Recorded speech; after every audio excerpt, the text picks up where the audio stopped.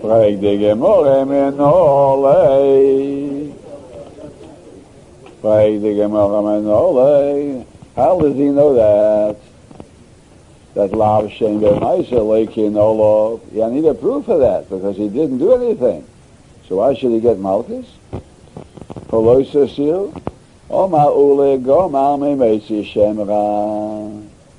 Yehuda learns from Moshe Shema. Ma Moshe Shema, Lav Shem B'maaseh. What he did was no act, he was just talking against her. Still, like, the Torah says when it's found false, in addition to paying 100 kesef, he gets Malchus. That's written in the Torah. Of course, we learn every other case, Allah Shem B'maaseh, Lekin Olav. Because the Eidim spoke, so even though they didn't do any act, so we learn this case where he spoke against his wife, he gets Malchus. He also gets Malchus.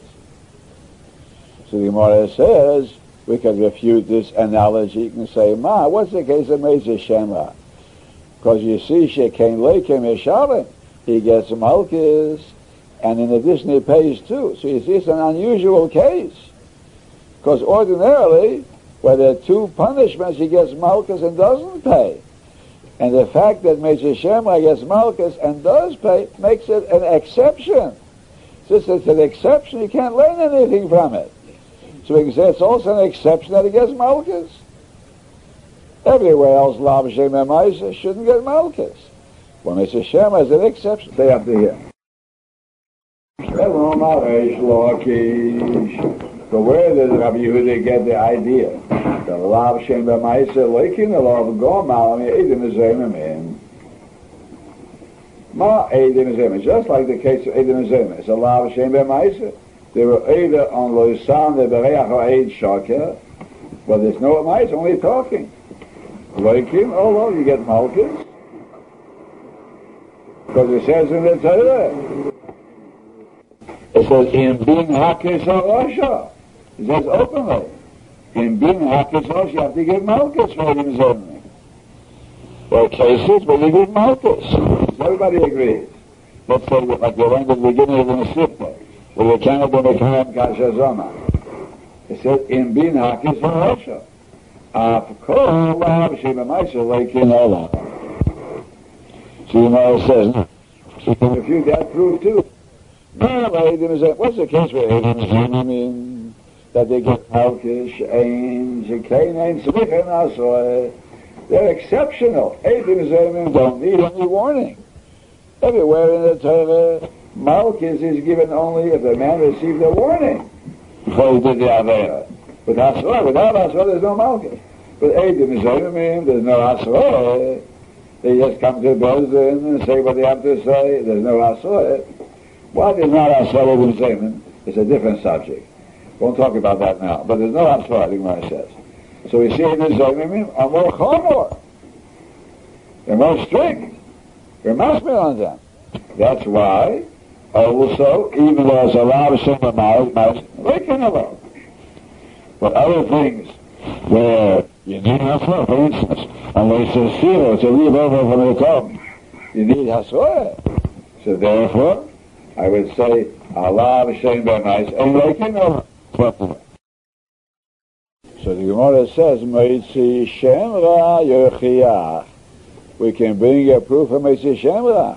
What are you telling me? The reason that Eidim Zoimemim get Malchus, although it's allowed Shem B'maaseh, is only because it's so strict, because they get Malchus without Asroeh. You can show that that's not the reason, because Meitzi Shem Ra does need Asroeh, and still it gets Malchus despite the fact that Lav Shem B'maaseh. But the Chosar Adin, then you say Meitzi Shem Ra is different, because Meitzi Shem Ra is Leikim Yeshalim. You see, it's Chomor in that sense. That's why there's Malchus. So, Lo Rizeh Kerizeh, Lo Rizeh Kerizeh, it means the Chumrah of one is not like the Chumrah of the other. Meitzi Shem Ra is a Chumrah that's Leikim Yeshalim, and therefore we could say you can't learn from there that everywhere else, Lav Shem B'maaseh Leikin Olav. Eidim Zoimemim have a Chumrah that they don't need asoy, so therefore he couldn't learn from there everywhere else. If that's the case, so we put them together. That's the derech of the Torah. And we have two things that you can't learn from one alone by itself. Learn from both together. What's the common characteristic of Eidim Zoimemim and Meitzi Shema? Both are lav shem maaseh v'leikin olav. So let's learn from there. Af kol lav shem maaseh v'leikin olav.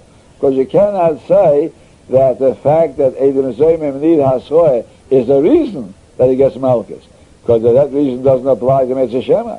You cannot say that the fact that Meitzi Shema is leikim mishalem, that's the reason he gets malchus, because it doesn't apply to Eidim Zoimemim.